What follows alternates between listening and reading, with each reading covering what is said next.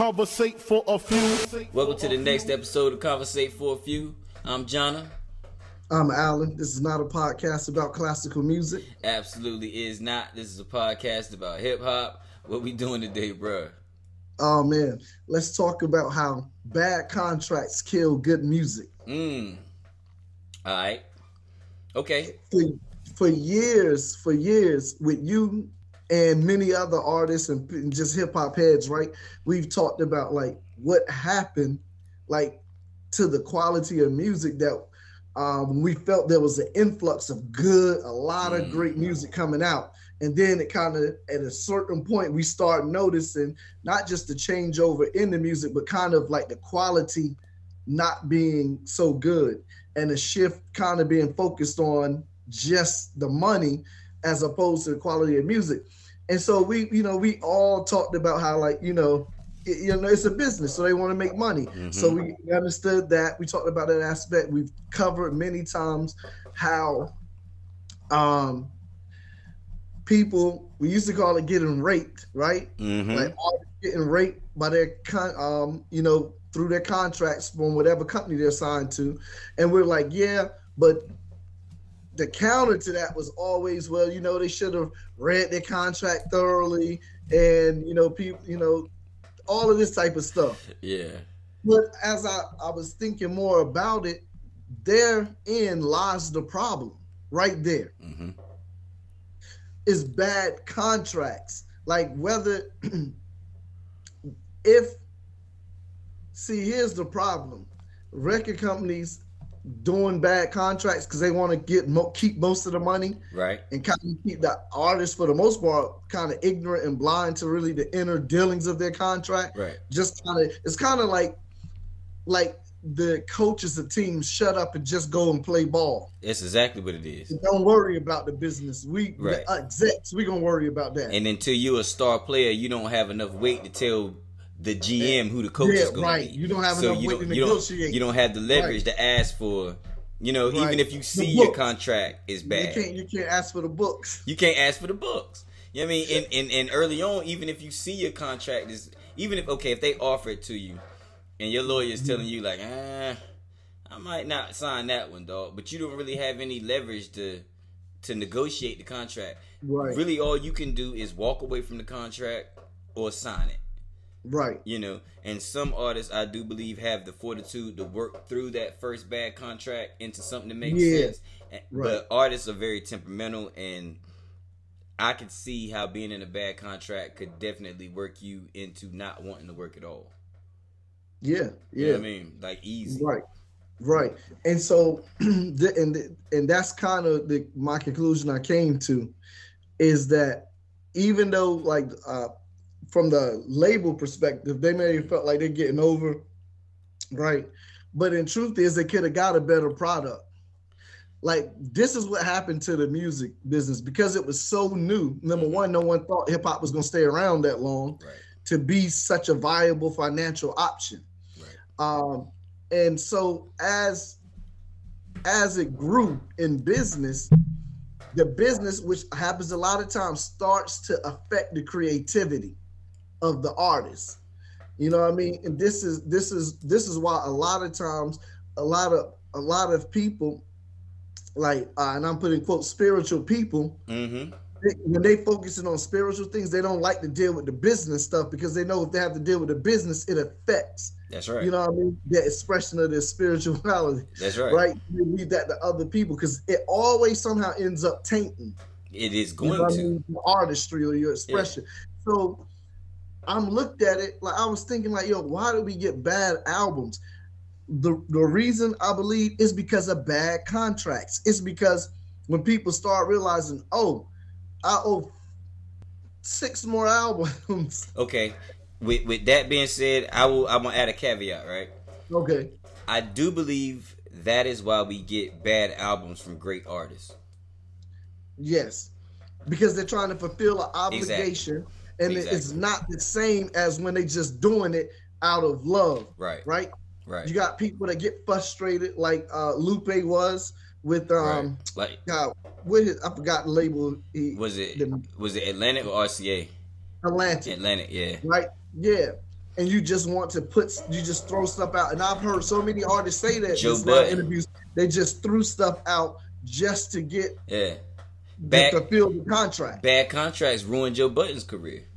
Right, it did. You know what I mean? It tanked the whole thing. When we first started, he's sorry. Don't forget that thought. No, I wrote it down. I just want to say that Joe Budden is the poster child for what I'm saying. Yeah. And you can hear up to this day the bitterness. Yeah. And the bitterness and the sour taste for the industry that's still left over. You can hear it from him all the time.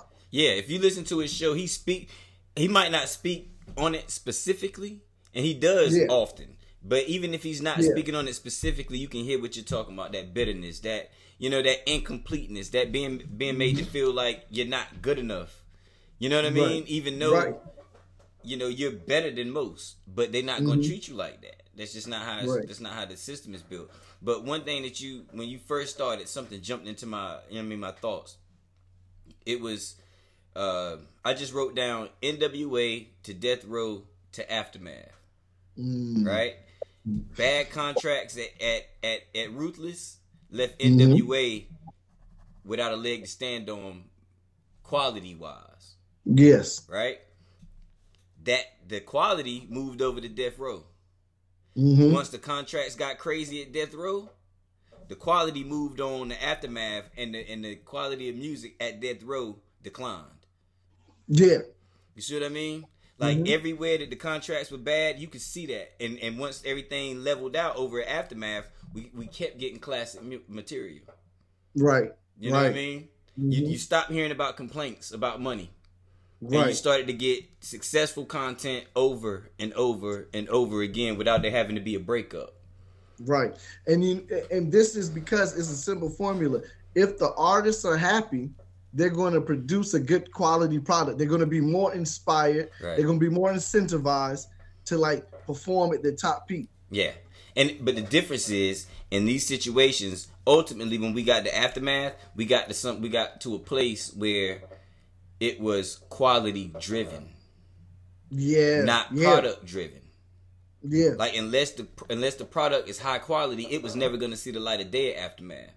Right. It won't even coming out. It won't even coming out. At Ruthless, when NWA was there, the quality of music was good when Dr. Dre was involved, but when he left, they did not care. They kept churning out music. That label is going to keep trying to eat. Damn the quality. You see what I'm saying? If the quality declines, then albeit, but we putting out music. You know what I mean? You know the quality of music declined at Death Row once Dre left. There's no ifs, ands, buts about that.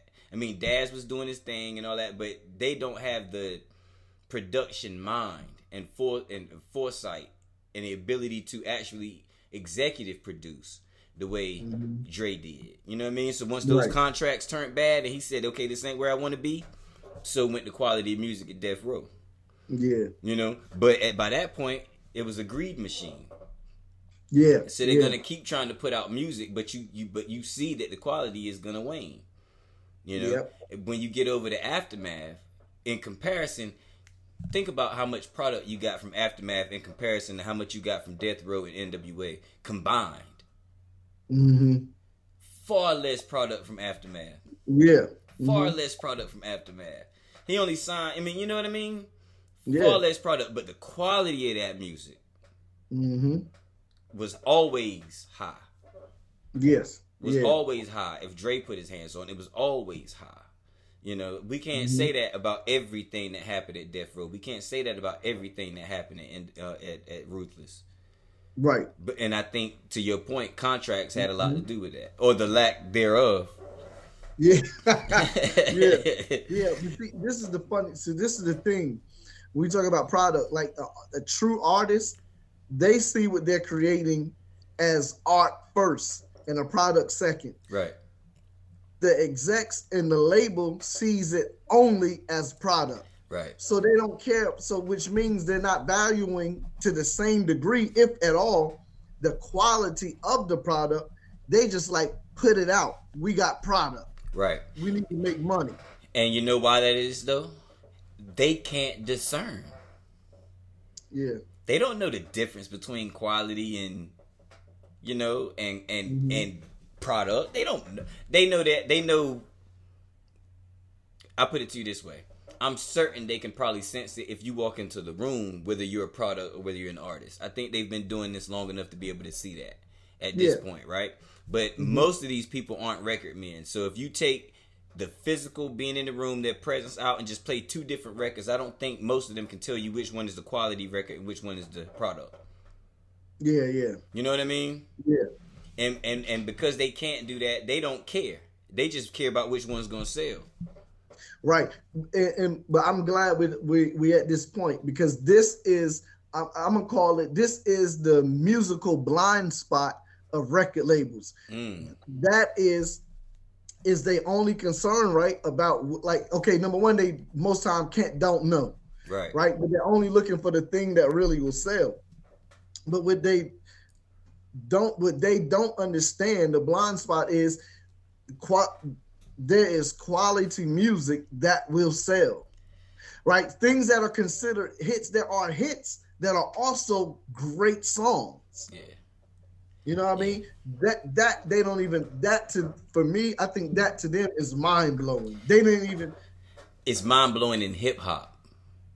Because they know it. We gotta be right about that. They know it in pop. They know it in country. They know it in rock. Because you got to understand, you got people like Diane Warren, some of the greatest songwriters of all time. They wouldn't exist if the labels didn't know it. Yeah. You know what I mean? But this genre of music is foreign to them still. Yeah. They still dealing from the outside in. When it comes to the labels, you know, unless it's a label that like Bad Boy or a label like QC. You know what I mean? Or a label like TDE, they can discern. Right. You know what I mean? But you can't, I don't trust that Leo Cohen could tell me who was hot. Oh, nah. You know what I mean? I don't trust that he could do that. I trust that he could tell me what fans told him was hot. Right. You know, and I trust that if he walked in a room with DMX, he could sense that energy and be like, oh, that's a star. Right. Yeah, for sure. I trust that. But if you played Get At Me, Dog, and you played Niggas Done Started Something, I don't know that he could tell me which one of those is the hit. Yeah. That's a great point. You know? So I understand exactly that. There is a musical blind spot. The whole thing is a blind spot for them because they don't know. Right. So they're gonna lean towards product. Yeah. They have to lean towards product. If they tried to lean towards the art, the whole shit would sink because they don't know the difference between art and product. True. So they're playing it safe from their regard. We're like, yo, we don't want the safety because we want the art. Yeah. You know what I mean? And they like, yo, but back to your point too, they don't give a damn whether it's art or whether it's product. They're gonna offer the same contract. Oh yeah. You know what I mean? They're gonna offer that. They're gonna offer you the product contract. Yeah. You know? They're gonna offer you they're gonna give you the contract that is most in their favor. In which they can get the most product out of you for the cheapest amount. And in turn, you're gonna feel cheap. Yep. And if you're not producing it fast enough, and if you signed it for too long, you're gonna feel used. You know, and that's either gonna force you to not do it, or force you to get in some bullshit just so they get out your face. You know, another person that I would say they took from us with this stuff. I won't say it's bad contracts. Well, maybe it's bad contracts from a different. I think they took Lauryn Hill from us in this way. That's funny. Yeah, I agree with that. And she's one of the people I was going to mention too. I think they did it with Bad Advice though. Yeah, they did it with Bad Advice, and they caused her to offer the bad contracts. You know what I mean? And it took her through so much turmoil, in my opinion, and she was like, "Man, the hell with this shit. I'm done." Yeah, man.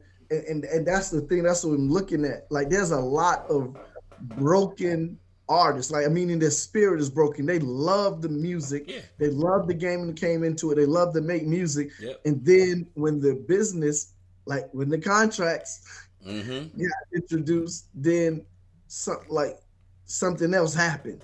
You know what I mean? Yeah. And then the ones that want to try to honor or fulfill the contract, no matter how crazy it is, they do so under great distress and mental anguish, and we get terrible albums. Get bullshit. Yeah. Like people just trying to rush through, so you just put stuff out. Yeah. And to be honest, I think that's why some of Nas albums weren't so good. I think that now watch this. I'm gonna do a comparison, and I'll let you. You know what I mean? You tell me what you think, because it'll be something wrong in there somewhere. But if you compare Nas from, let's say, 94 to 2002, and compare Jay from 96 to 2002, it was a reason why Jay was leading. It still is for the most part, but leading in having better albums. Because really, when you look at it, Jay, he's controlling more of having great being put out. Having great product is having great product is feeding Jay-Z directly. Like directly. You know what I mean? It's a direct reflection. Nas having great product is only a fulfillment of a contract. So I completely understand what you're saying. Like it's like having to get up for a big game. You know, a lot of people say I can't get up for games, so I know I ain't playing nobody. Yeah. You know what I mean? Like Jay-Z knew every game was a big game because every single game he played, game being an album, you know what I mean? Like directly impacted his company. Exactly. His bottom line. Exactly. Nas is like, if I'm not in a good place right now with, I mean, hell, he did an album called Hip Hop Is Dead. He did an album called Nigga. You think, like, those two albums, you think that space and time he was happy with the label? You know he wasn't. You can hear it. Mm-hmm. You're right. I agree. I agree with your point. And so that's the thing, which is also it's funny. Another good point is the more creative control the artists have, the happier they are, the better the quality come out. You don't really, and to be honest, like look at Jay coming in the door, having their own company. You know, you know what I mean, and making great quality music. He pretty much had leverage from the door. Yeah, from the jump. Negotiating power. So the funny thing is, you've never gotten a terrible album from Jay. Nah. Even albums that we may be like, well, he kind of missed on that one. Yeah. And there are two that he missed. But even so, they're not terrible. Nah. The majority of what Jay put out is a home run. Right. Happy artist. Right. See, Happy and artist. You never heard of him upset about this or that kind. You never heard any of that. Yeah. That's why you didn't get no Hip Hop Is Dead album from him. That's right. That makes total sense. That makes total sense. Wow. I mean, I bet if we use this logic, right, and trace back through, I bet we can find the unhappy moments in a lot of people's careers just based on the quality of their albums. Mm-hmm. You know what I mean? I think we probably could. I mean, hell, you could do it with Ye's albums. The ones that people say are the worst albums are the ones where he was in the most turmoil. Right. You know what I mean? It might not have been with the label per se, but it was with companies, entities. You know what I'm saying? Yeah. He was having the same problem. Right. You know? Right. And that would be Yeezus and Pablo for most people, you know. And then, of course, the Ye album. But, I mean... But what's the way around this though? I don't know that you can. So the way around it, it's so funny. I don't even know if there's a way around it. I think the only way to correct it is for labels to be more transparent. All right. Yeah. When they sit down, meaning like an artist shouldn't come back after their first album and be like, oh damn, I owe you 7 more albums and I ain't even getting paid yet from the first album. Because he's still trying to recoup money or whatever. You know what I mean? He shouldn't come back that way, but most times when they come back that way, it's their damn fault. It's not the label's fault that they come back that way. You know what I mean? Like, you have to do a certain level of education on your own. I agree. Before, if you sign that contract and you don't know that you owe 7 albums, you a fucking idiot. That's true. You know what I mean? Like, you gotta be out of your mind to sign something and don't know how long you in the contract. You know? So, I mean, but that was just an example. I know. But they don't know the information. I think this is my part of the show where I put some onus on the artist. Yeah. You know what I mean? First of all, you always gonna get your feelings hurt if you set improper expectations. So they need to be setting proper expectations from the jump. First of all, know the business. Know that you never gonna make a dime until you recoup what they gave you. That's the first thing you need to know. If you're gonna take money from somebody and go to work for them, you don't make no more money until you make back what they already gave you. Yeah. And another thing they need to know is that everything they give you counts towards what they gave you. If it's a sandwich at Subway, a private jet, a bottle at the club, entry into the club, I don't care what it is. If you didn't come out your pocket for it, you owe them for it. Right. And 9 times out of 10, they're gonna overcharge you for it. Yeah. Of course. You know what I mean? This studio costs $100 an hour, but for your ass, it costs $300 an hour. And you love being in here. That extra $200 an hour goes to us. Right. And it also prevents us from ever having to pay you. So we eat off everything you do forever. You see what I mean? So these are things that artists need to know going in the door. Like if you go, if you on your 3rd album and then you walk into the label complaining about this shit, you deserve every bit of it. You know what I mean? Because how long was you, God damn, we've been doing this shit since the 80s, bro. Right. In hip hop, in music as a whole, it's been happening forever. So it's like, okay, as an artist, it's hard for me to. I do have sympathy for him, but it's hard for me to understand the naive artist or the artist that blows up and be like, "Damn, I'm in a bubble." Like your ass didn't know you was going on TV every day, making music videos, doing interviews. Like you were trying to get famous, and now that you're famous, it's bothering you. You know what I mean? Like I understand it, I get it. But it's hard for me to be sympathetic. Just like it's hard for me to be sympathetic about somebody in a bad contract. You know what I mean? I can be, but it's hard. I just, but I am sympathetic to ones that get the art driven out of them. Yeah, that's what, because see, that's what I'm getting. So that's another part. So this is the other part. The other part of this dealing with bad contracts, or we can say bad business, killing the quality of music, right? So it's not about the album. Say the artist knows the contract, he understands it, he knows the album's old, he knows the advance and how that works. And, okay, but this ties directly into Joe Budden and some of the other artists that we know. I would mention. It's funny because it fits Nas.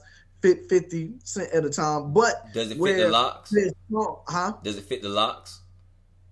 Yeah. Okay. Absolutely. Okay. We on the same page. Okay. Where there is, you know what I mean? There is contention over what to put on the album, what's going to be released. Yeah. That's the other thing that killed the artists when they're forced to put out something. These songs that they recorded, but they don't really like. But the label wants this one to go, but they're like, no, I like this. You know what I mean? Yeah. That's the other thing. Yeah. And then they get upset because they were forced. And Joe Budden, this happened with most of his album. Yeah. He talked about all of the other songs that he had recorded that was going to go out. And the label's like, nah, nope, we putting these out. Focus. And let me tell you, his first album is one of the worst albums I've ever heard. Yeah. That's a terrible album. Yeah. All around. Yeah, I mean, they did it to T-Pain too. Like after he got hot, this is one of the stories he tells. It's like the label took back control by saying, okay, we let you pick these and you've been at, so let us pick one. And they picked one and the shit tanked. And then they basically blamed it on him and said, well, since the last one tanked, you got to let us choose everything else. You see what I'm saying? Like he was doing... I think that's another thing. Like if you're doing so well, they don't want you to have enough leverage to get out of your contract either. Yeah, that's true. You know what I mean? They don't want you to have your masters back. They don't want you to recoup. Mm-hmm. That's the catch, you know. Yeah. So you got to do what you got to do to make sure that you can get your masters and you can recoup. But yeah, you right. That I don't know how to feel about that though, because I've been in situations where we've had artists sign. You know what I mean? Like from management standpoint, production company standpoint, and they like songs that I know damn well shouldn't see the light of day. And I know that I'm not gonna put my money behind putting that bullshit out. But look, you're saying that as an artist, producer, like you saying that you're closer to Drake. Leo Cohen ain't never made the beats that you made. He ain't never wrote the songs or recorded the songs you made. You see? So from your perspective, I get that, and that makes sense, right? Right. But most of these label execs, they ain't never did it. I hear you. They don't, you know what I mean? I hear you. They looking at analytics. They looking at numbers. I hear you. Right. I hear you. They not going on what actually sound good. That's right. True. Yeah, I hear you. And there's been so many people that this happened to. Yeah. Like, nah, we not putting this out. No, do another song. Not that song. That's not gonna be your single. Do another one. Yeah. And that happened with the Lox. And the Lox, they never. The Lox most notable songs and biggest songs are songs that wasn't. And I'm gonna use this terminology just for so people can understand what I mean. If you know the era, you know the songs that are the most notable for are not puffy push songs. They're not jiggy. Right. They're not jiggy. You saw what happened. Yeah. They not jiggy songs. You're right. But I would say their best songs was songs that was on Bad Boy, in my opinion. Oh yeah, absolutely though. Yeah. Yeah, in my opinion, their best songs was the ones they did on Bad Boy. But absolutely. Now it's funny. Now I will make a case. I will play devil's advocate against even what I'm saying, because as I'm glad you made that point. And the reason why I'm glad you made that point is because one of the most beloved artists in hip hop that you don't hear no one say nothing bad about this man. Everyone loves him and knows he's crazy talented and gifted at rhyming, but he has never to this day given us a great album. He don't got one damn classic. Jadakiss. That's a fact. Not one. Yeah, not one. He don't make good albums. He don't. So he needs a label that could tell him how to do that thing. But he needs. Okay, so maybe we need to differentiate then. All right, because just saying someone needs a record label don't mean he need to go to RCA or Atlantic. Yeah. You know what I mean? Like he needed to be somewhere like Bad Boy, TDE, Dreamville. Yeah. You understand what I'm saying? Where he could be himself and do art and let somebody else worried about making it a commodity. Yeah. You know, like lock in, do your art, and let us worry about the rest of it. You see what I'm saying? But a team with a strong musical foundation. Right. He was on a team with a strong street foundation. Yeah. And they just happened to work their way into the music business. And that, in my opinion, goes for the entire Rough Rider sound. So. Right. And that's why I love that line from Kanye song Touch the Sky when he said, I felt like Bad Boy Street Team. I couldn't work the Lox. Yeah. I get it. Yeah, I get it. I don't know who wrote it, but I get it. Yeah, right. Exactly. Yeah, man. I don't know, man. I wonder if being in a bad contract, I know me. So being in a bad contract would have made me do some wild shit. Yeah. Well, it wouldn't have made you write Young Guns. I don't know that it would have made me do bad music, but I bet it would have made me run up in the label with Young Guns.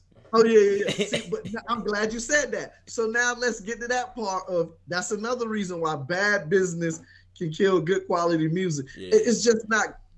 I think as a whole in hip hop, the business, however it's done, it needs to be revamped and done better so that it's in the interest and favor of everybody. Because when Cam was in the bad deal, they wouldn't let him out the deal. That he went with 50 Bloods into the office. Yeah. And smacked up I think it was Dave Lady. Hey, yeah. Well, they showed in the movie where Ice Cube ran up in Brian Turner office at Warner Brothers and tore shit up with the bat.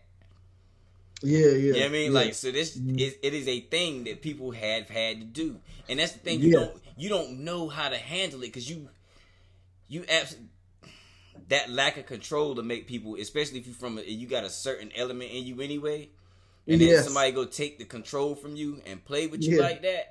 You know what I mean? Yeah. So that's one thing I was gonna say. They got you by the balls because you quote unquote in the building now, right? Right. Mm-hmm. And if the people in the building don't like you, I don't give a damn how good your music is. You will not be successful. Mm-hmm. So now that you under this bad contract and you disgruntled, you go into the building. You still you see what I'm saying? You can't go in that building acting a fool because these people. They are directly tied to your success. Right. So you just got to eat that bad contract or be blackballed or, you know what I mean? Yep. Your hands are tied. Mm-hmm. So I do understand why people say, I can't just stop making music. You know what I mean? Like, what I'm going to do? My livelihood. But I hate that they decide to cut their nose off to spite their face and just give us quick albums to get out of contracts. I do not like that because it ends up tarnishing their would-be future legacy, and they end up losing fans. You end up losing people. Yeah, I feel they do. Because regardless of what you say, regardless of the reason why you put out that mediocre album, we have to still objectively give out or non-objectively give our opinion of it. You put it out, so we got to speak on it. You got to be a bad motherfucker to brave the storm. You know what I mean? Yeah. To have a contract, have success, realize it's foul, work yourself out of that contract, and find real success again. Right. I have one person in mind that actually did that, and that's Snoop Dogg. Mm. You know what I mean? Yeah. But look. Now I'm going to get back on myself, but that's because the person that helped him, right, was doing good business. That's right. Suge, when he was going back and forth with Suge, they had their falling out. He was signed. He said his car and his home was in Suge's name. I know. He said when he met Master P. Now watch the mind. See, I'm showing the mindsets of execs. When Master P, he links up with Master P, he said the first thing he did was he took me and my wife around to see houses, and he bought a house and put it in my name, and bought a car and put it in my name. Right. He said that's the first time he ever had this stuff in his name. The first now, time. That showed you how two execs handle business. See, one mentality is honestly a slave maker, slave owner mentality exec. Yeah. And then there's another one that they want to make money, but they also see value in you and want you to exercise your freedom too. That's right. And that's how it should be. Right. So everybody, P gonna make money, but you as the artist giving me good product, you gonna make money. Oh yeah. And you get the length in your career so you can get to be on TV with Martha Stewart one day. You get the length, you see what I'm saying? Where, you know, it's like you get to stay a valuable product. Yeah, let me tell you something. I'm glad you brought Snoop up, man. It literally hurt me to hear him say in 2022 or 2021, I think the interview, he said he ain't made any money off of none of that stuff. Do you understand? I thought he had made millions.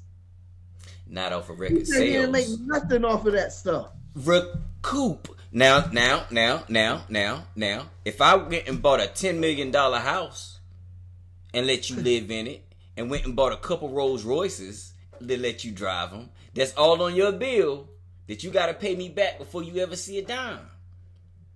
You see what I'm saying? You see how far you can get in the hole, and that ain't got nothing to do with the advance I gave you.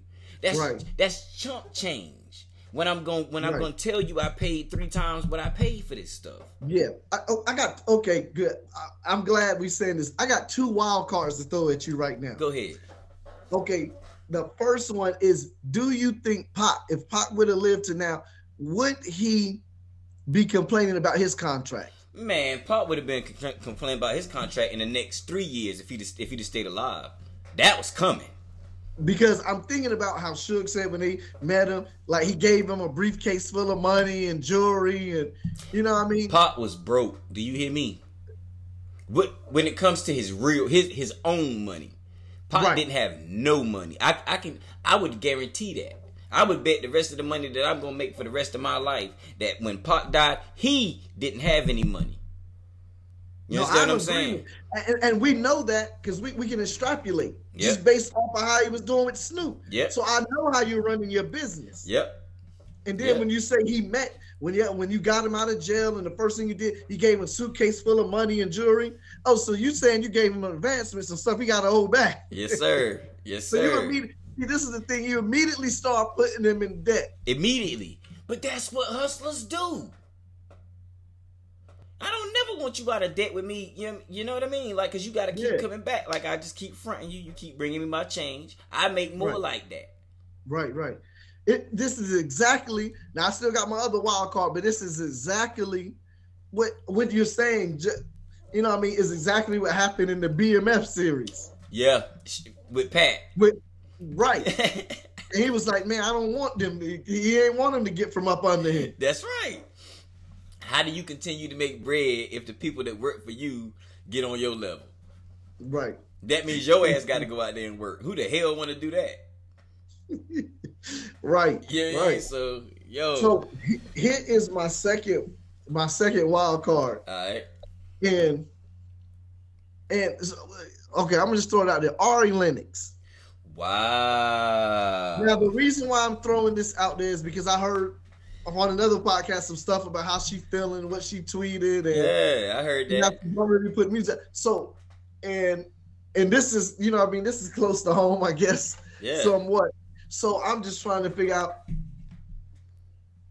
what do you think is going on there? Because the people that we know on that side are fair. They're creatives. Yeah, and I would imagine are fair. I don't. You know what I mean?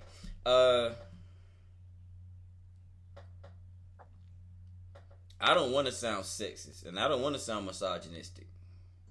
You know what I mean? I don't want to. But I will say this too. The game treats women differently. That's true. They have to go through a level of stuff that we don't experience. Mm-hmm. You see what I'm saying? Like she's likely getting her art challenged. You know what I mean? Mm-hmm. She's likely being what's the word I'm looking at? Not necessarily harassed, but she's being disrespected based on her sexuality. You know what I mean? Yeah. You know, like she can't just walk in the room and be an artist. She gotta walk in the room and be sexy. She gotta walk in the room and be all, you know what I mean, all types of things. So I'm imagining that is probably wearing on her as much as with this specific situation, how she started talking shit about the labels this last time. Yeah. I think that was more about the promotion process and who they had her sit in front of and how disrespectful and how bad that went. Yeah. I think she's blaming those people for that interaction just as much as she is the person that interviewed her. Mm-hmm. I think it's less about the contracts and the money. Just like when SZA complains, it's less about I'm not getting paid as it is about they won't let me put this music out as fast as I want to. You see what I'm saying? Like it's that kind of thing. It's like I don't know that Ari is complaining about her contract being bad. I think she's more complaining about how she's being protected or not being protected and what she's being exposed to. Right. And the reason I asked that, and it's not because I don't think she's complaining about contracts either, but why don't she put out more? Why isn't she giving us more music? Well, I don't know. It's all speculation.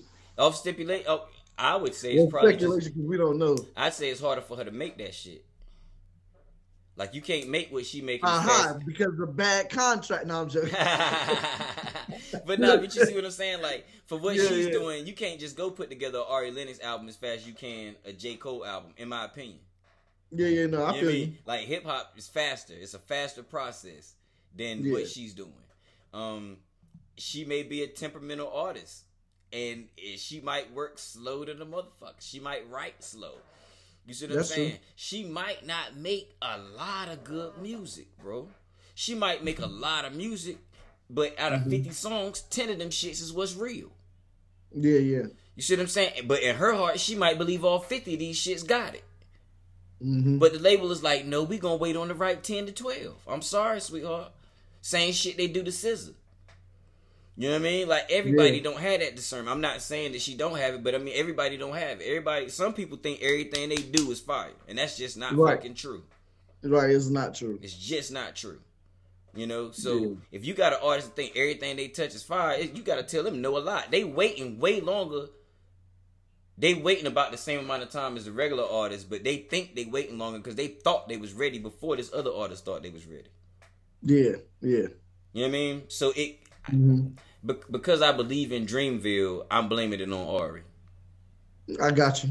You know what I mean? Maybe that's a fucked up way to think about it, but if Luke or Boss was talking shit, I'd blame it on them before I would Dreamville at this point. Right. Yeah, yeah. You know what I mean? Because Dreamville has a track record of doing shit right, and I ain't heard nobody else complain but her. Right. You know what I mean? And the shit she complained about is like the internet is getting to her. Like, right, the internet. Yeah, stay the fuck off the internet then. Right, simple fix. The fuck? So, yeah, I don't know, man. But yeah, that kind of thing. But you was saying something earlier about people being made to put out music. Did you hear Rod Wave was complaining because he got this song about Blue December that's out, and it came Blue December that dropped this January, and he didn't want to put it out, and he was like, yo, these labels is, you know, they'll force you to be somebody you don't want to be, and if you the type of nigga that'll do something for $300,000, then you'll be somebody else. You know what I mean? And he's he just ain't like that. And he was trying, you know, basically the same complaints. Like, the business is fucking with his art. Yeah. I don't know what to tell these folks, man. I don't know. Unless they negotiate some type of creative control clause in their contract. Something you said earlier too, though. I don't know if they can negotiate themselves out of this, because artistry is a spiritual thing, in my opinion. Yeah. And once you start mixing your spirit with commerce, you gonna taint your spirit. Absolutely. So I don't know that they can. I don't know that you could put your spiritual self, your spiritual artistic self, into that game and not. And I mean, you can navigate it, but you're gonna take some damage. Yeah. Your spirit is gonna take some damage. I don't know how it would. You know. Yeah. So I mean, so would you say that they need better lawyers that know how to better protect their interests or represent their interests when they initially sign these contracts? I would say I would say yes, they need better lawyers to educate them on what it is that they're actually signing. Because I don't think a better lawyer could negotiate anything that you don't have leverage to have. Yeah. You know what I mean? Like, having a better lawyer is not going to be able to negotiate into having your masters if you don't have enough value for them to give you your fucking masters. They're going to send you and your lawyer packing. But what your lawyer can do is set a proper expectation and tell you these are the things that mean something in a record contract. These are the things, you know what I mean? These are the things that mean something in a publishing deal. This is what your publishing means. This is what recoup means. You see what I'm saying? I think a lawyer that cares about you enough to tell you these things so that you ain't surprised 3 albums in.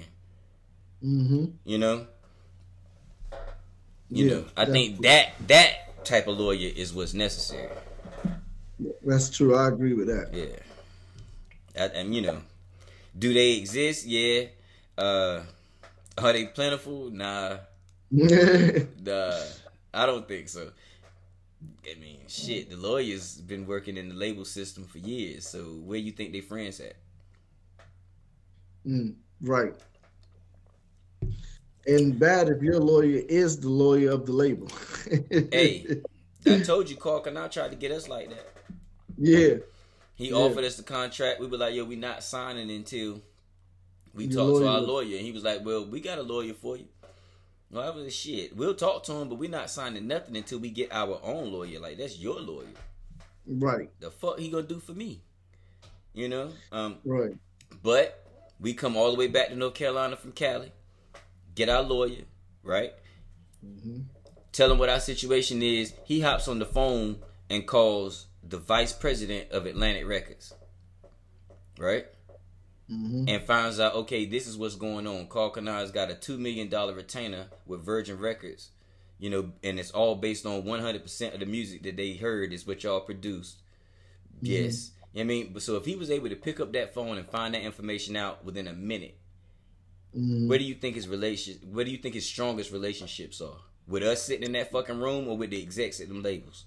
Of course the execs at the label. So unless that lawyer is a good man. Right. You understand what I'm saying? Unless mm-hmm. that lawyer is a good man at the core, we still at their whim. Yeah. Yep. You know what I mean? Like we still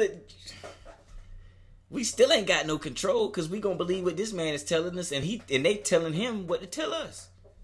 Mm-hmm. So, not to say that's what he did, but the opportunity was certainly there. Yeah. You know, and we went in the phone book and found a lawyer. So if we went in the phone book and found a lawyer that had that kind of access, what you think you're gonna get if you get a real lawyer? He was a real lawyer, but if you know what I mean, right. Get one that's suggested to you, that's already been moving in the game, that's got this. Right. Yeah. I know what you mean. Yeah. So you already know. Yeah.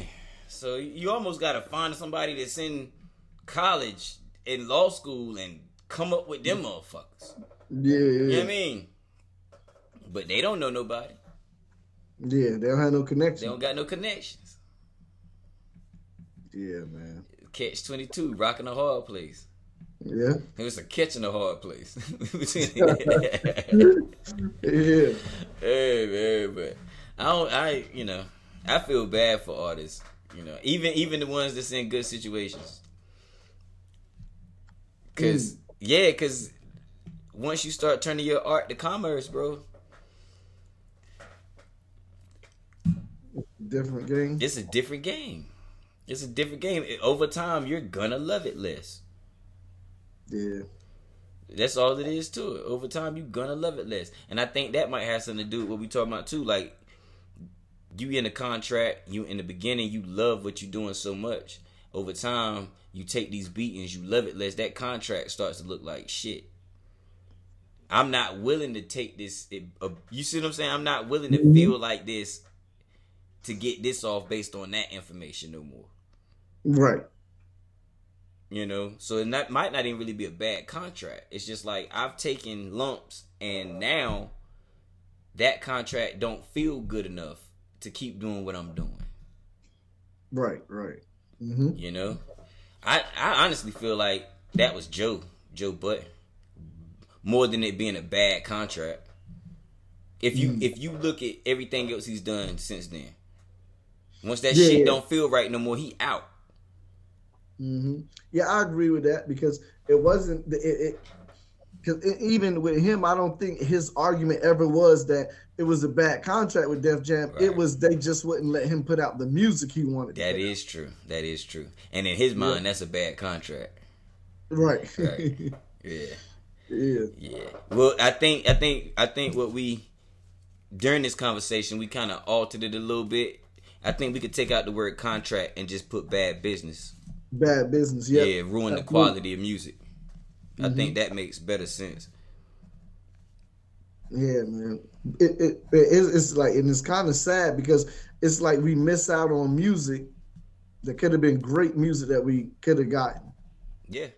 From artists that were broken because of bad business. Their actual spirit to create good music was broken due to bad business. Yep. We lost a lot of good music like that. Yeah, we did. Like I said, I think Lauryn Hill was one of those.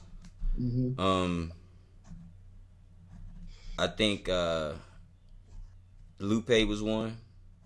Lupe, yeah. Joe Budden. Even though he kept doing music, but yeah, it's quite a few. It's quite a few of them. It's quite a few of them that I mean, if we just talk about affecting the quality of music, you know what I mean? Not that they didn't put nothing else out. It's a lot of them. It's a lot. It's a lot. They put out music. It just wasn't good. It just wasn't good. Yeah, like, because that means you throw Nas on the list. You throw Ye on the list. You throw... This list will be made up of legends, though. I know. Because you're really able to tell better when the person's great. Yeah. Mm-hmm. You know? Like, it's more obvious when the person's great. Like, if this happens to Kendrick, it's obvious. Mm-hmm. Mm-hmm. You know? Yeah. Wow. Yeah, now you're going to make me go back and listen to people's discographies different, yeah. Yeah. Like, just hearing people's... Especially when they got, a nice amount of albums. Mm-hmm. You know? It's like, damn, they won't happy. Yeah. You can tell. Yeah, you can tell shit. In my opinion, you could tell in Tribe's next to last album, The Love Movement. Yeah. You can hear it. Something ain't right. Mm-hmm. Something ain't right. Oh. That's funny. Yeah.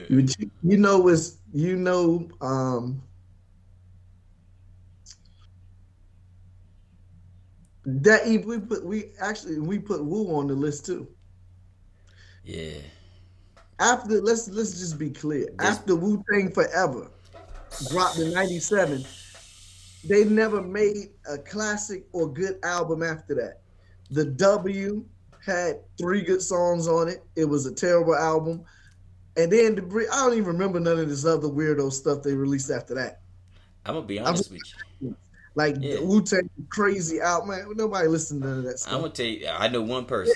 But you know what? It was bad business. We're gonna blame what's your man name on the yacht? Divine. Yeah, it's bad business. You know what I mean? Like Capadonna, Ray, ODB, goes to Rockefeller. Yeah. Like, you know what I mean? People not happy with contracts, and you see what happened. Yeah. We only got 2 good Wu albums. That's a fact. Bro. Now, individually, when they got their own other deals, they were fine. They all put out good albums, but as a collective, that was it. They got 2. Yeah. 2. And I'm gonna be honest with you, I never heard a Wu album after Wu-Tang Forever. I swear to God, I don't know what none of them other shit sound like. After Wu-Tang Forever, it was a Riznap for me, but it's like, okay. Okay. I knew they weren't gonna be good when it came out. Yeah, the W was their 3rd one. Yeah, I remember it. I didn't hear it. Wasn't that the one with Gravel Pit on it? Yeah. Sheesh. Yeah. It had like 3 good songs. One with Nas went insane on it. Okay. But yeah, that was it. Damn. But that's just bad business and how it killed the creativity. Yeah. And with the quality of music. The crazy thing is that's bad business, but I'm like, damn. It's all right, this is a sidebar. Okay. How was Devon supposed to write them contracts? Was he supposed to not sign them to Wu-Tang Records and goddamn the production team? Like, was he supposed to go out and find them niggas other managers and sign them to management? No. I don't think that he was wrong for signing them to how he signed them, right, to the management and the label. I think from their perspective, they wanted more equity. Yeah. I think they wanted more equity and just straight money up front, or from their sales, whatever, however you look at it. Yeah. And they was like, nah, we still want to keep 90%. Now, I don't know if it's that 90%. They should have spread it a little, especially if they was already getting money. They should have spread it a little more equally. Like, why not? We brothers. Like, what difference do it make? Right. That's easy to say when it ain't millions of dollars hitting your bank account every other day. That's true. And you ain't got to stop having millions. You gonna go from having millions of dollars hitting your bank account to have 250 hitting that motherfucker. You like, shit. These niggas was fine before. The hell they... You know what I mean? So, you know. Yeah. I understand it. I understand the position, but see, that's the thing. Yeah. You know what I mean? Yeah. We're talking about this when this mixing the spiritual with commerce. There you go. And y'all up here hollering brothers. Like, y'all up here hollering brothers. It ain't no way in the hell one brother's supposed to be making 75% of the bread, and the rest of them is splitting 25%. I don't know that that's what's happening, but any number that ain't even is retarded. Right, but and it pretty much was like that because when Ray talked about the Wu Wear, he was like they always put up. I forgot what they were supposed to put up 10 or 15,000. They all did it. He said we was under impression we was selling man units. We thought we were supposed to be getting more. Find out we ain't really getting it. They ain't even. That's kind of crazy. You know what I mean? So bad business will ruin the quality of music. But watch this now, because we're talking about Wu, so I'm going somewhere with it. So Steve Rifkin fought for them. I know. Right? And we know that from the series. But Steve Rifkin also started loud. He put out Big Pun album, Capital Punishment. The Alcoholics. The Infamous. Who else? Ray came out on loud. Yeah, The Infamous. All of those people. Now I'm mentioning that to say he must have been doing at least fair business because it was producing good quality music after and all of those people still have good relationships to speak highly about Steve Rifkin. Yeah, and not only do they speak highly of him, you've never heard a peep about Steve Rifkin doing bad business. Exactly. I'm talking about not even a peep. No, I've never heard it. Not one word. Right, and when you look at that label catalog and what they gave us some of hip hop's best music. Absolutely. So that makes the case that good business, going to give you a good quality product, and everybody, it can be a win on both sides for the exec team and for the artist. That's right. I feel like Steve Rifkin was one of them rare ones that could, if you told him to close his eyes and play the music, I think he could pick the right song though. I think so too. You see what I'm saying? I think he's one of the ones that could pick the song, be like, yo, wait, the fuck is that though? You see what I'm saying? I feel like that kind of shit. And adversely, I don't think Suge Knight could or cared to. No, I don't think he could, nor do I think he cared to. You see what I mean? So, yeah, you're right. And adversely, you hear all types of bad shit about what was going on over at Death Row. Contracts and beatings and having to drink piss and all types of wild shit. Like, you know what I mean? Yeah. And it, you heard about people being salty leaving Bad Boy. Yeah. I don't buy it. Yeah. Well, what we do know, but I agree with you. Now, 15 years ago, I would disagree. Right. Today, I'll agree with you. And you know why? Because of everything that we just laid out. Mm-hmm. All of those, from Black Rob to The Lots to, what's my man name? Loon. Loon, but not even Loon. Because I didn't really hear him say much. Mark Curry. No. So Black Rob and G Dep. Okay, G Dep. Yeah. Everybody that put out music after they left, the quality was not good. That's a fitnap. I don't care who it was. If you was on Bad Boy and Money, Power, Respect is still Locke's best album. Exactly. That's exactly right. They did their best music on Bad Boy. Album. Yeah. Right. So so that's why I don't believe it, because their quality of music was way higher when they was with Bad Boy. Yeah. I don't believe it because I think what they signed was a regular music industry contract. I don't think he put nothing in it that was, you see what I'm saying? Yeah, heinous. I don't think he put nothing in it. It's just like, God damn, bro, what are you doing? Yeah, I think he put things in that was in Bad Boy's favor. He wrote a contract that was in Bad Boy's favor. You didn't negotiate the fucking contract. You see what I mean? Right. You ever heard the producer, one of the hitmen, Young Lord?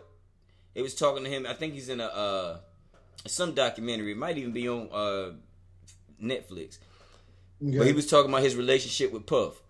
And he said him and Puff was cool. Like, that was his man. And he was over there, making beats with him. And he was like, yo, you nice. So Puff offered me a fucking contract. to be one of the hitmen. He said, I looked at the contract, and it was Raping You Records. But Puff is mad. He gave it back. He was like, yo, Puff, I'm not signing that shit. And he was like, all right, cool. You trying to go to the club? Yeah. You feel me? Like, it's just business, bruh. Like, if you sign it, that's your fault. Mm-hmm. You ain't got to sign it, though. Right. I'm not going to dislike you. I'm not going to, you see what I'm saying? Like, it's not going to be no problem. It's just business. Now, if he'd have handed it to me, I probably wouldn't have signed it either. You see what I'm saying? But obviously, the Locks did. Yeah. You see what I mean? Like, I can't be mad at the man because he gave you the opportunity to read it. If he blindfolded you, put a gun to your head and be like, yo, sign this shit and make records, then that's different. But if ain't nobody did that, then I can't be mad because, you know what I mean? Like, you dumb. Snoop was dumb early on. Yeah, he was. But see, so that's my other thing. So, okay, here's my question. I agree with what you're saying. I understand the logic behind what you're just saying, right? Nobody forced people to sign it. But still, that's my question. Is that bad business when the person know that the people don't know anything and they're also in a desperate state, usually coming from the street, so they're looking for any way out. So you know you have the upper hand, right? Yeah. So is that ethically wrong? That's bad business? That's business. Okay. Let's not be talking about black people. Okay. All right. And you take that same scenario and you apply it to any other business in America, and you ask me, is it bad business for a person with the advantage to take advantage of the advantage in a business situation? No, that's simple. That's capitalistic America. All right, then what? That's business as usual. Everyday business as usual. So when black people do business as usual, when there's other black people involved, like I guarantee you, if we was doing that business and Justin Bieber was the one complaining, wouldn't nobody give a fuck. Right. I get what you're saying. I get what you're saying. But now, because that's business as usual, my question still remains, is it bad business though? It's not ethical. It's not morally right. Okay. You see what I mean? Like, it's not morally right.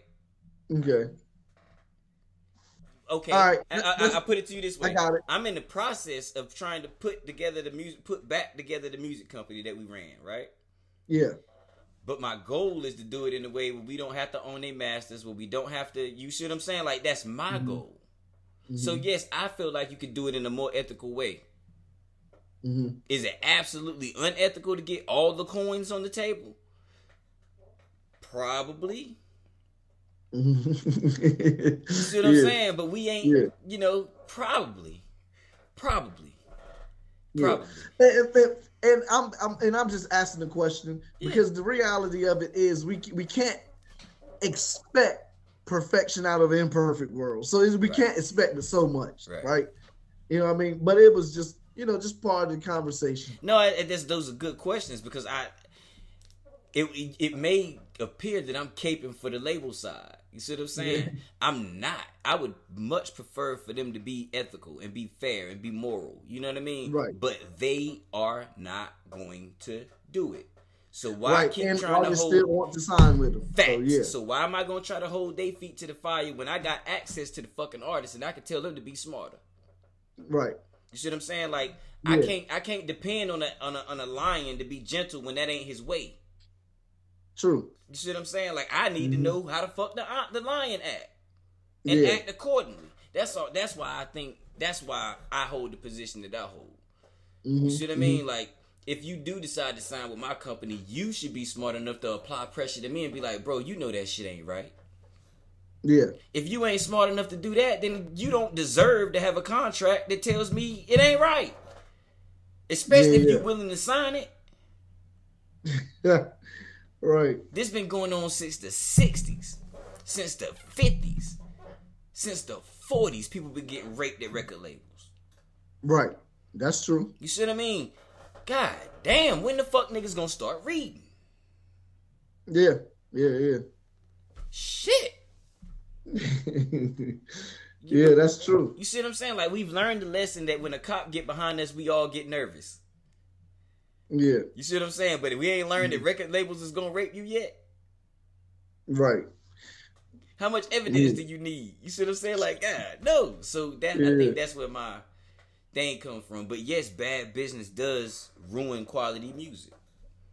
Business ruins quality music. Yeah, business. Yeah. You know what I mean? Bad business. Nah, I think business don't necessarily ruin it, because if business done in the most pure and correct way can shield the artist from the bullshit. Yeah. You know what I mean? Like, you can shield the artist from the bullshit. Because a label, if you got an artist that don't want to do press, like that's shy, that's going to catch depression, that dealing with a whole lot of extra shit fucks with their spirit, then you should figure out how to make that artist successful without them having to do any of the shit that makes them uncomfortable. Right. Like, that's what a label should be. Yeah. You know what I mean? Like a catapult for great art. Mm-hmm. Not a machine that milks the artist for everything it could possibly can. Right, and then throw them away. And then throw them away, or don't even worry, just shit, leave them where they fall. They don't even worry about tossing them out. Like, if you fall, and that's where the fuck you at. You know what I mean? Just keep it moving. Yeah. So yeah, I think that's what a label should do. Like for instance, Dreamville should be protecting Ari Lennox from whatever it is that's making her feel like she's feeling to go on these rants. Yeah. When she go on this rant, they, instead of looking at her like, damn, you did it again. You see what I'm saying? They should be like, okay, so what are you going through that makes you feel like this, and what can we do to prevent that shit? So that you can be the best artist possible. For you. You already signed us, so we gonna get the bread. Right. You know what I mean? Like, damn. You know, so I think that's part of it. I think that being that shield, being the educator, I gotta write this shit down, because maybe that's what this conversation is teaching me what the hell writer's block needs to be. You feel me? Like, for one, it's got to be a shield. Shield. What was the other thing I just said? The educator. Educator, yeah. Yep, a shield and an educator, and a shield, an educator, and whatever springboard it is for the art itself. You see what I'm saying? Yeah.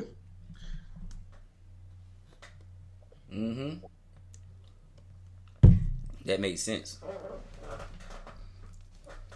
And I mean, I imagine some artists won't even know what they need to be shielded from until later. Yeah, when they start running into some of them obstacles. Hell yeah. Yeah, you get in front of a bunch of cameras and somebody twist your words up real bad, and you like, yo, I hate these fucking interviews, and now you got anxiety, don't want to, because I think that's what she going through. Yeah. You know what I mean? But to promote, the labels don't really understand how to promote you without putting you in front of somebody that want to talk to you. That's true. You see what I'm saying? So they send out on these interviews. The interviewer don't know her that well, but they do know her music a little bit. You know what I mean? So they ask her wild ass questions, because she write wild ass songs. Bro, that's the other thing. If I'm your label and I'm your media, if I'm your media coach, if I'm Dreamville media coach, I'm gonna tell you, Ari, yeah, you always be talking about this stuff. You already know, if they sit down with you, just know that this is coming. They're gonna try to use something from your song and ask you about it. Yeah. That's, you should know that people gonna ask you based on what you have put out to the public. That's a fact.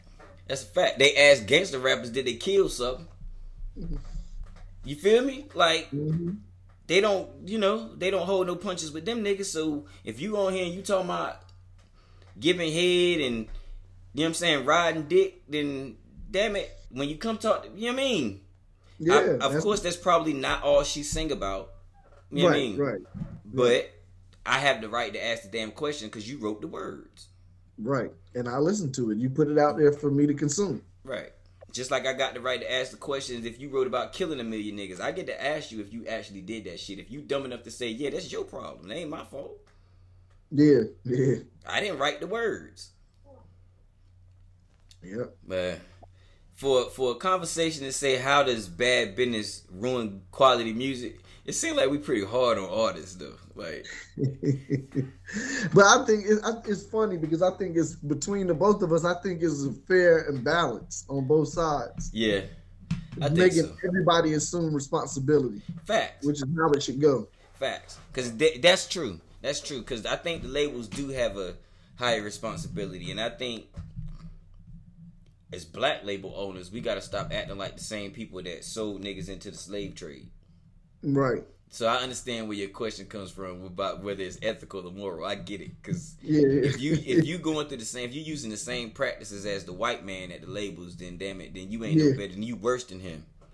Especially if you know better. So I totally understand it. You might as well go and snatch slaves off West Africa and put them on the boat yourself. You know what I mean? All your artists be from West Africa. West African, you know what I mean? That's it. The Ivory Coast ass artists. You know what I mean? But but I do it, so I do get it. You know what I mean? I just it is, you do have a, I'll put it to you this way. I don't know that you have a obligation to do it. Right? I don't see that you're obligated to do it. I do feel like you're obligated to do it. Okay. This is where I see the obligation line. You're not obligated to go out your way to make a situation better. Right? Mm-hmm. I feel like you are obligated to be fair. Yeah. Right? Yeah. And there is an obligation for you not to be unfair. Yeah. See what I'm saying? Your only obligation is to be middle of the road. Like I can't, and with that, if they're offering standard record contracts, that the same shit that RCA would offer you, the same shit that Atlantic would offer you, if it's standard, and you sign it, and your ass ain't happy with it, it's your fault. Because if you signed it at Atlantic, and you signed it at RCA, and you signed it, it would be your fault. Right. You know what I mean? So I'm not gonna put that on Puff or on QC, or I'm not doing that. Right. You see what I mean? Yep. Now, if you want to be the type of label owner that gives your artist an advantage because you've seen the other side, I'm okay with that too, because I think that's how I would be. Mm-hmm. But I don't think that's an obligation. Right. Yeah. For sure. Yeah, I don't think that's an obligation. But yeah, I don't know, man. What you think? Yeah, I think we covered it all, man. Yeah, I think we did too. It from a few different perspectives too, because I know most people.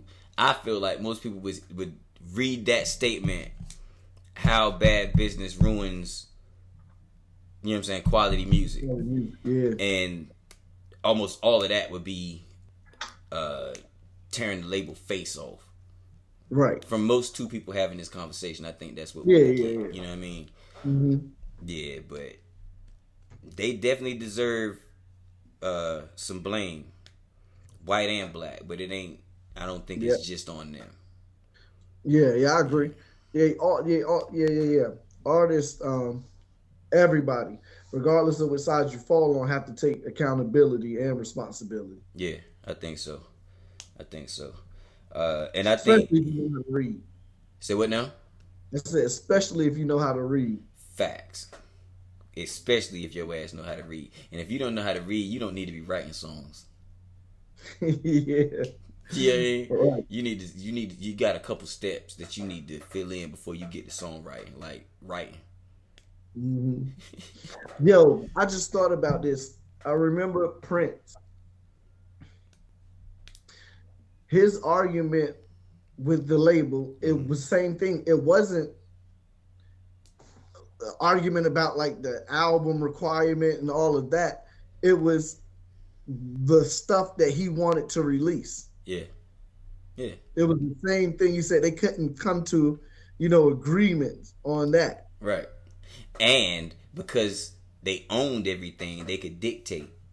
Right. And that's what pushed him over the edge. Yeah. The fact that, okay, wait a minute. Y'all, not only do you own the music, you own me. Like my name. Yeah. You see what I'm saying? Like that shit pushed him over the edge.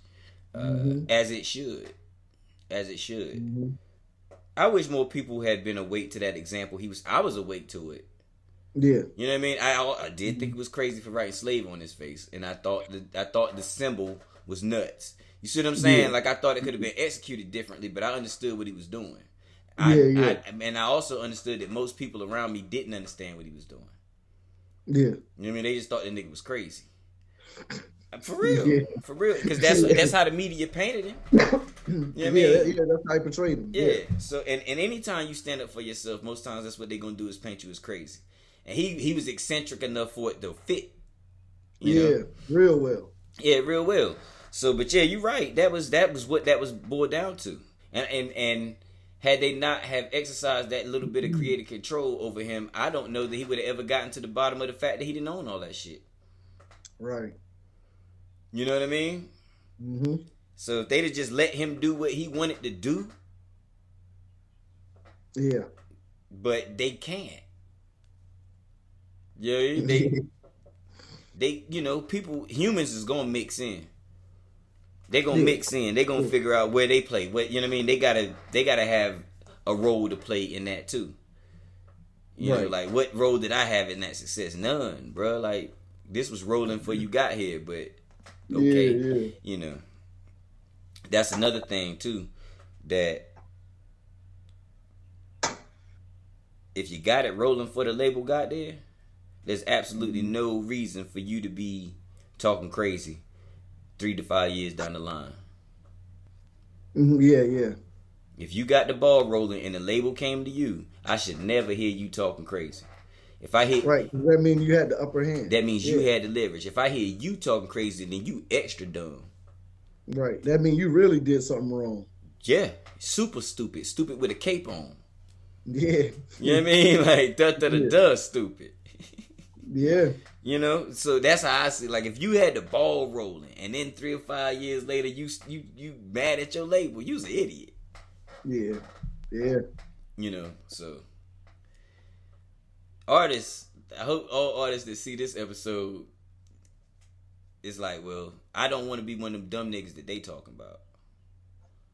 Right. So what do I need to learn to keep myself, you know what I mean, out of the dunce hat? Yeah. But anyway, anything in closing? No, the only thing, man, is the main thing I'm excited for now in hip hop music is Pusha T forthcoming album. We didn't bring that into this conversation. You know, he's this is last one on Def Jam. Yeah. Kanye let him sign himself out of the deal, I guess, or is this? Yeah, and he got his masters. Yeah, he got his masters and all that. That's wild. Yes. Huh? Can I ask you what do you think is gonna happen to the quality of his music now that he's away from Def Jam and Good?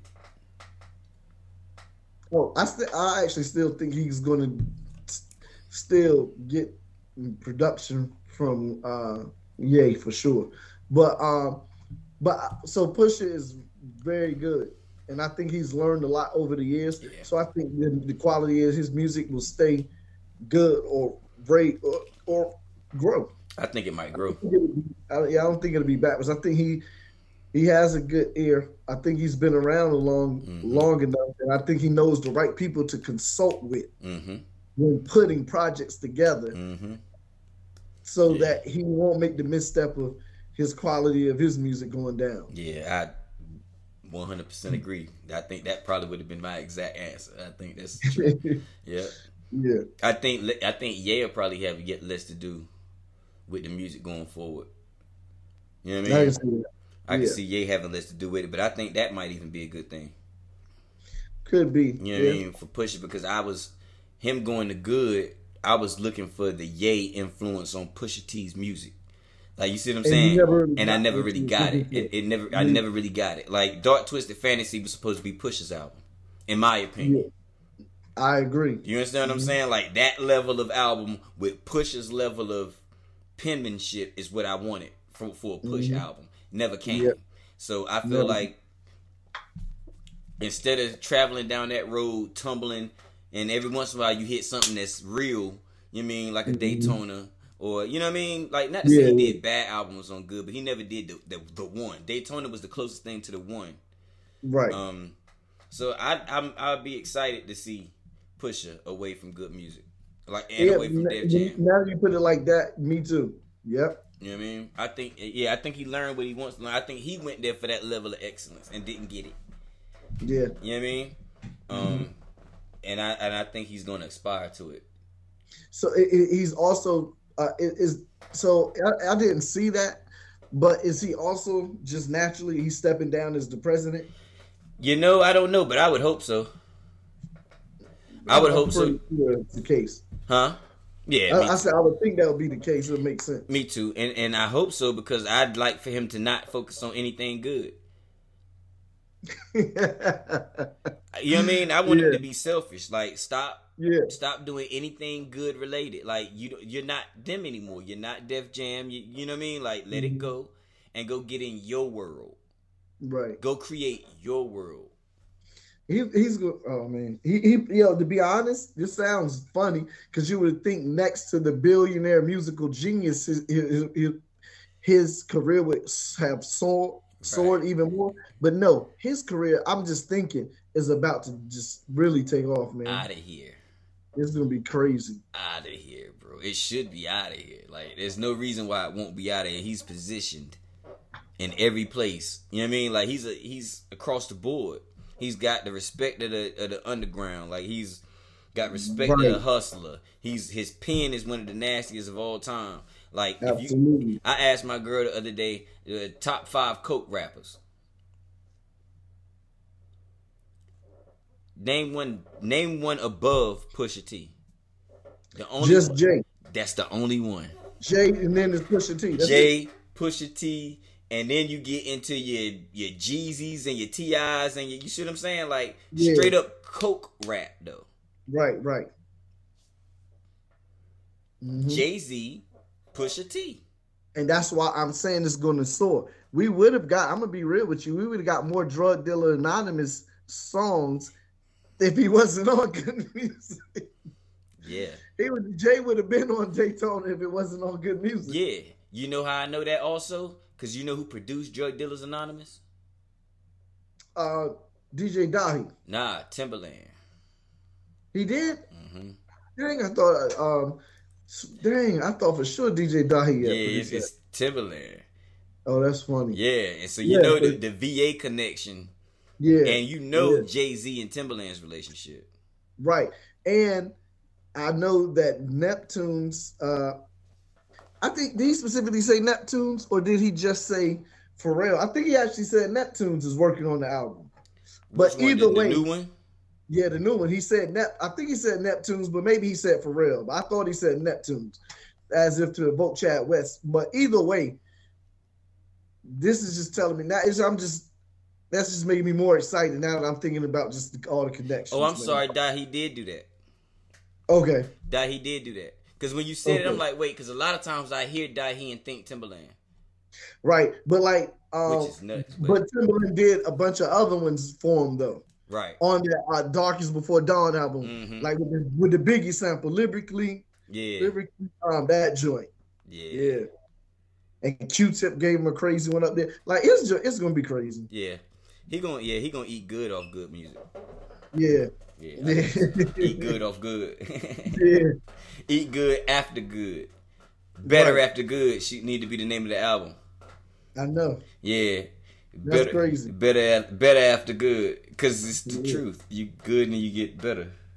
Yeah. Double entendre. Right.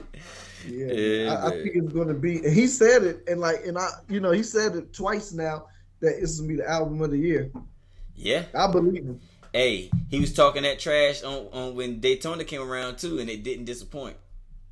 Right, that's true. You know what I mean? He was talking that talk. Yeah, let me say this because we've entered into the new year, right? 2022. Right. What was your favorite album of 2021? Let's close on that because I can tell you mine.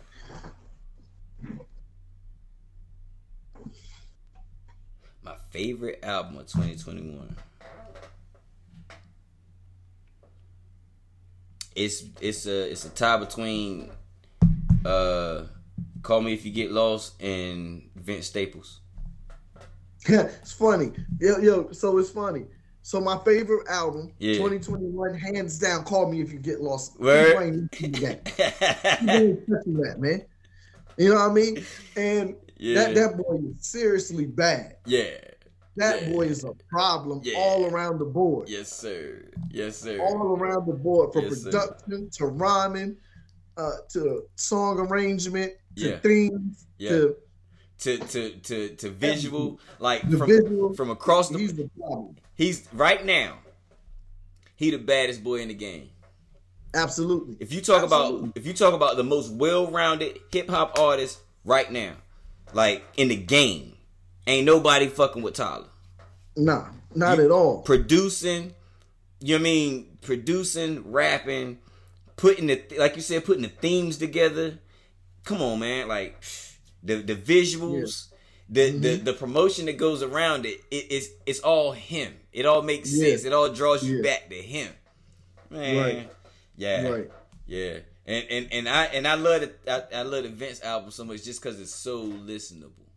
Right, and so that's what I was gonna say. I love the Vince Staples album. Yeah, I love the album. Yeah, but you're right. If you want to show enough, the best album is called Me Get Lost. Right, and now I will tell you this. So it goes without saying we're looking forward to the Kendrick project. That go without saying. Yeah, but I'm super excited for Pusha T, and I'll be honest, I'm more excited for this album than Kendrick, which is Boogie. I can't wait. His new album is coming. Is it? And okay. Yeah, I'm super, looking forward to another dude that's super creative, super artistic. So yeah, I'm looking forward to that I know is coming. Boogie. I'm looking forward to Tana Talk 4. Tana Talk 4. I'm looking forward. I like the way it's going, and I need to just say this. We need to keep Harry Fraud away from our favorite artists. And I'm going to just leave that there. It's the truth, though. It's the truth. It's the truth, though. I don't understand it. No, we do. We figured. Yeah, we found out why. Yeah, we did. We figured out why. Yeah, we did figure it out. Yeah, we did figure it out. That's true. That's true. God, nobody knows. Oh man, I heard something the other day. I need you to look up Ron Brow's discography, dog. He did music that we did not know he did, son. Word? Yeah, like some salt and pepper shit, like old shit. Like that nigga been around for a long time. Hey. Yeah, like he been around for a minute, yo. He did some old school shit. I was like, wait a minute. Okay, I'm here now.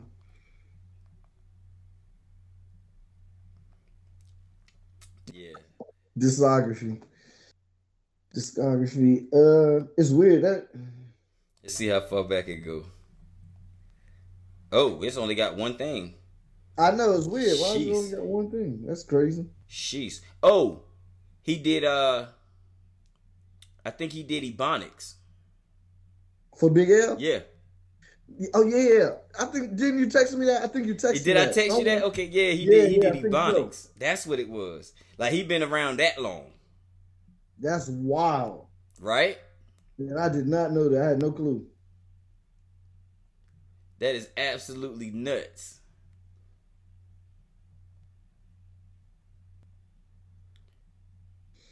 Yep. Yeah.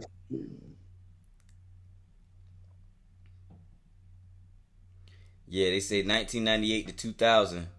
The only things they have listed is Big L and Ether. Yeah. But it blew my mind that when I seen that he did Ebonics, I was like, wow. I gotta stop talking so much trash about that man. I know. You know what I mean? Every time I want to talk trash about a producer, I end up having to put respect on their name. Yeah, that's so funny. Yeah.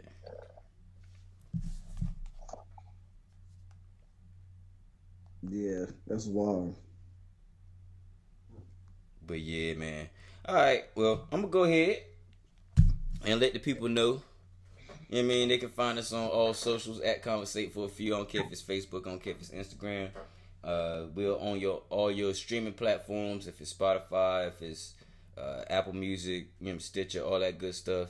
We're absolutely on YouTube, so please subscribe and share the show with your friends on all platforms. Stay tuned for the limited edition Futane Clan merch. Yeah. Oh boy. And shout out 101 Boutique. We still working with the boys at 101 trying to get it straight, man. Trying to put it together. Hopefully this COVID could go to hell on somewhere so we can get, you know, we can move around. Back in the, move around, get back in the real groove of things, man. Recording in person and doing all that good stuff. And shout out to Port Exchange too. Port Exchange. Yeah, rocking that Port Exchange gear. You know what I mean? Them my boys, salute. With that being said, yo, I'm Jonna. I'm Alan. This was not a podcast about classical music. Absolutely was not. This is a podcast about hip hop. Make room for the tag. Conversate for a few.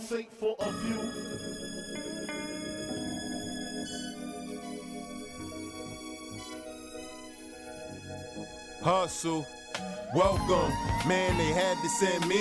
Hustle from Raleigh, live from NC with your hosts, John and Alan. Relate to the two, you are now listening to Conversate for a few. Check it on SoundCloud, debate with your crew. They talking hip-hop from the late to the new. From July till June end, no Fridays for me, tune in.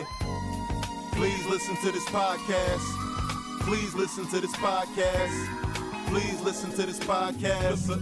Please listen to this podcast. Please listen to this podcast. Please listen to this podcast. Please listen to this podcast. Please listen to this podcast.